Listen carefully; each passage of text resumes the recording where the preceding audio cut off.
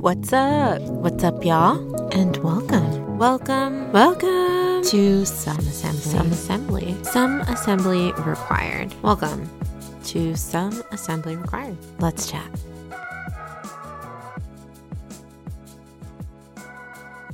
What's up, y'all? And welcome to Some Assembly Required. I am your host, E. It has been another fabulous 2 weeks in the life of E. I've learned a lot. I've grown a lot. I've regressed a lot. And then I've grown again. We live and we learn. I'm so happy to have you here today. So many crazy things have come across my lap across the past literally week and a half. It all started with, I was watching this movie called Turning Red, which I'd never seen before. And one of my coworkers, shout out Double D, recommended to me. So thank you for that. And then I brought a conversation back to work about this movie. And then we started talking about the forbidden, J.K. Rowling, our gal or ex-gal who is going on a little bit of a bender.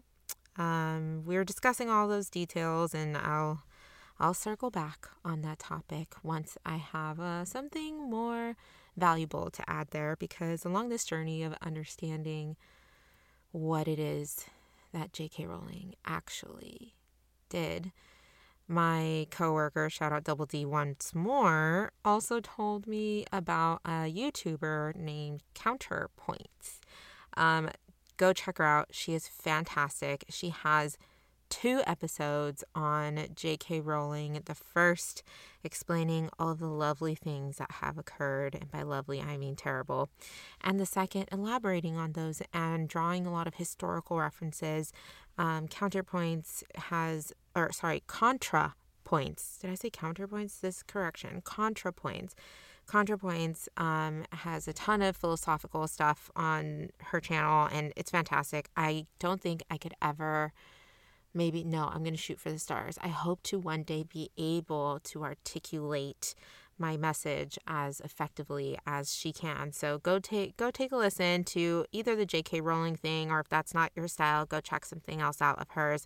But it is absolutely phenomenal. I drew a lot of inspiration from that. And then I also had a high school classmate of mine, shout out Mindful Crow. He has his own podcast. Check him out on Spotify or whatever your preferred streaming network is. But he reached out on our lovely at Some Assembly Required pod Instagram account and, just shot me a message and said what he thought about my episodes and how they affected him. And I was like, wow, that's really powerful, and I was reflecting on all of that. And I said, I'm going to take a listen to his podcast and see what it is that he had going on, what his inspirations were. And go take a listen. But he has an episode on his 20s. And there's a bunch of peers of ours that we all went to high school together. And he was just chatting about what it's like to be in your 20s. But I was really processing this, and he was alluding, they were like 22, 23, somewhere around there when they were having this discussion, I think. So a lot of the references were really going back to high school, going back to the teens. So I wanted to pull some inspiration from the mess that is J.K. Rowling and the other mess and beautiful thing that is your teens. So the first things first, 13 to 19 years old, you're going through puberty, you're figuring out who you are, you're trying to separate from your parents to create your own identity, you're developing relationships with your peers and starting to relate to the opposite sex, maybe starting to take on more responsibilities or preparing for responsibilities, maybe starting to question your spirituality, all kinds of things in that fashion. This is what I see as your teens. And I was trying to dissect your teens and see if there was a way for me to make it understandable and relatable for somebody who might still be in the middle of their teens, to kind of see what really these years encompass generally. Like, there's going to be a lot of overgeneralizations here. It's going to be blanket statements all around, but take it with a grain of salt. It might not all come in this order, It might actually exactly come in this order, but just, take some of this food for thought. I'm going to tie your teenage years, because there are 7 of them, to, of course, the 7 Harry Potter books. And if you're not a Harry Potter fan, I will draw a second parallel, which is I'm going to Americanize this and say I'm going to tell you your grade that you would have been in this teenage year. So we're going to go through that, and then I'm going to tell you my takeaways. First things first, age 13. The Sorcerer's Stone, or the 8th grade. This is when you're making a ton of friends, and it's not always pretty. You guys don't really understand each other. You get into trouble easily because you're just silly dumb. You don't understand that adults understand things yet.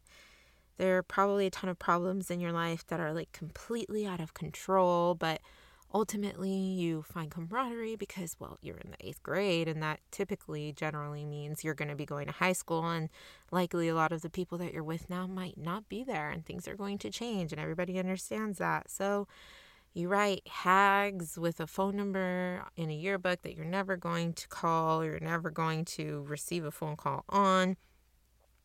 You move on, you're excited for the new adventure. It's beautiful, it's pretty.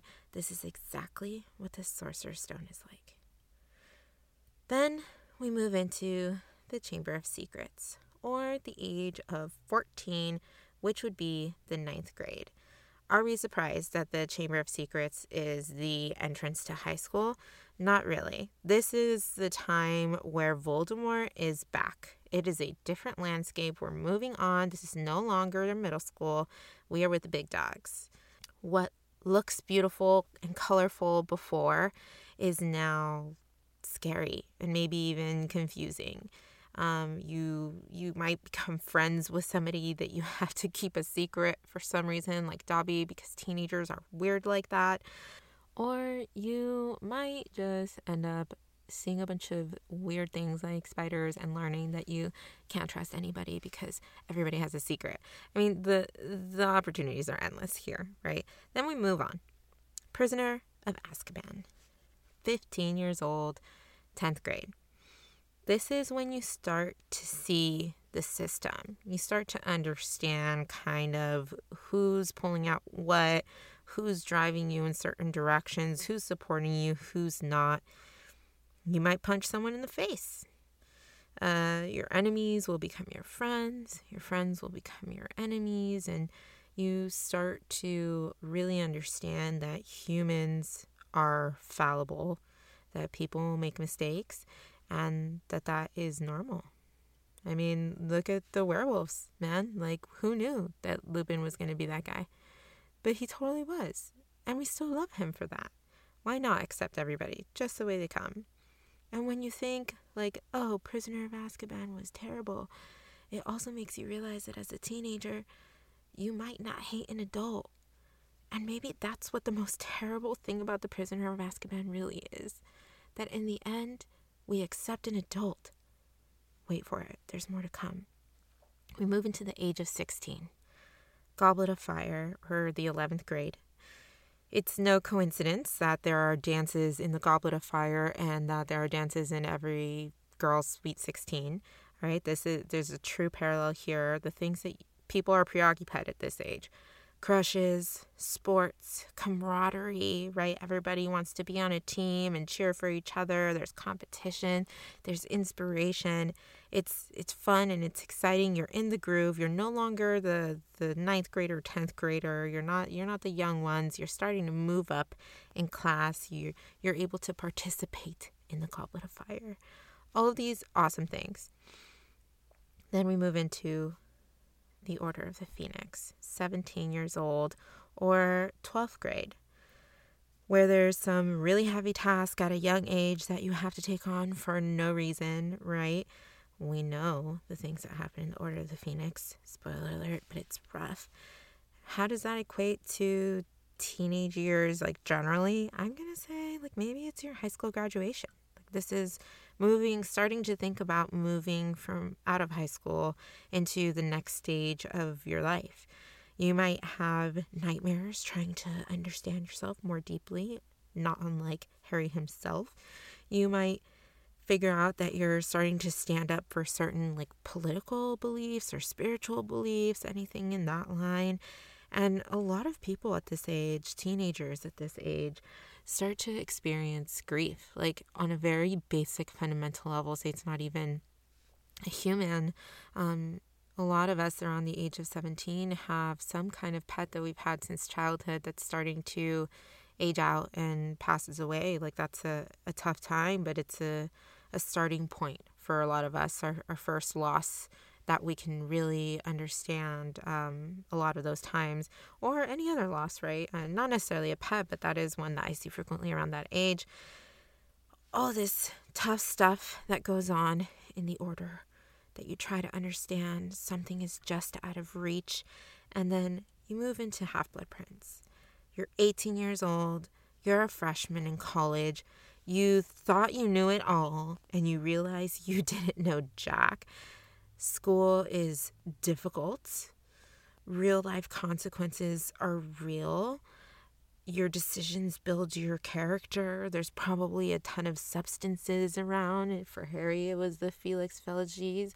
For my regular peeps out here, my Muggleborns, we may just be seeing alcohol and things of that nature becoming more and more present in our lives. It's tough. It's not easy. You start to understand that the adults really did know what they were talking about sometimes, but you still don't listen to them. You do whatever it is that you want to do until there's a big loss, and you start to check that perspective.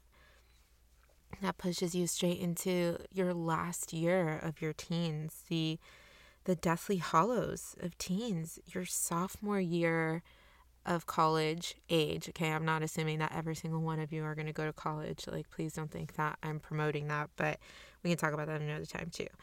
But that's around the age range, right? Where you start to see that you're losing a part of yourself. You're in your last teenage year. You might meet your ride or dies, or you really start to solidify your ride or dies like they do in the Deathly Hollows.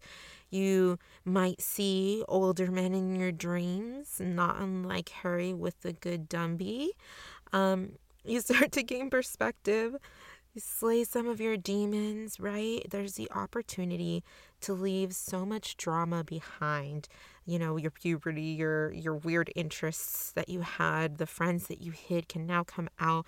You can start a new, fresh life full of mistakes that'll push you straight into the next phase of mistakes, which is your 20s, where you really start to form the essence of who you are. It's crazy to think that you still haven't formed that in your teens, but it's true. I mean, your brain processing isn't even up to speed yet. So what are my main takeaways from pulling from Harry Potter? Like, I didn't pull too deeply, all right, guys. I didn't read into this crazily because I don't want to overwhelm you guys, but you can really draw deep parallels to every single year of being a teenager, to this series, to these movies. You can find something valuable there, despite some atrocities that have occurred with the writer of this series.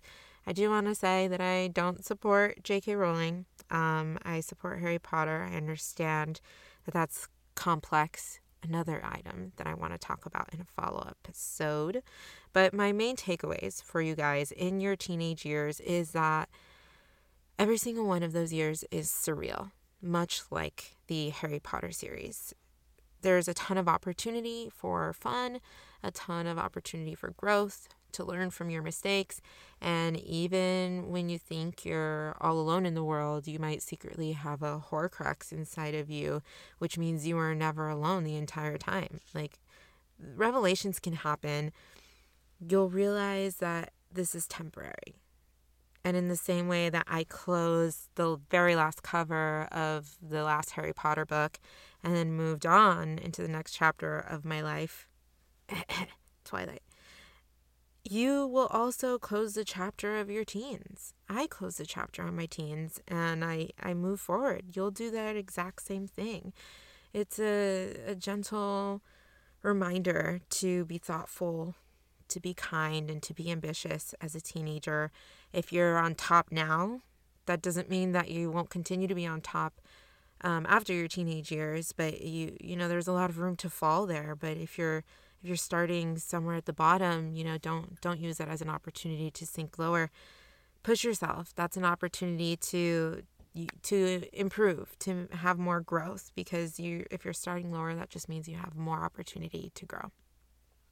I know that all sounds super cliche, but really, I mean, you're a teenager once. I want you to enjoy the freedom that comes with youth, and then come back and talk to me about it when you're like 30, and let me know what you think about it in retrospect. Why not? Let's wait. Let's make this the long game. I can wait a decade for you. Anyway, thank you all for listening. You really are all stars in my world. You bring the light to my life. This isn't even a joke. Like, you guys inspire me and so many people around me when I talk about you guys, and being here and connecting with everyone. So thank you for being here. Don't forget to share Some Assembly Required. We are now on YouTube, Some Assembly Required Pod, and Instagram, Some Assembly Required Pod. We are available Spotify, Apple. Rate me, comment, give me 5 stars. It's so fabulous to have you guys here, but I want more and more people to get access to this. So follow me on all the things, support me on all the things, and let me know if you need anything from me. And I hope you guys have a great next 2 weeks. I will chat with you guys soon.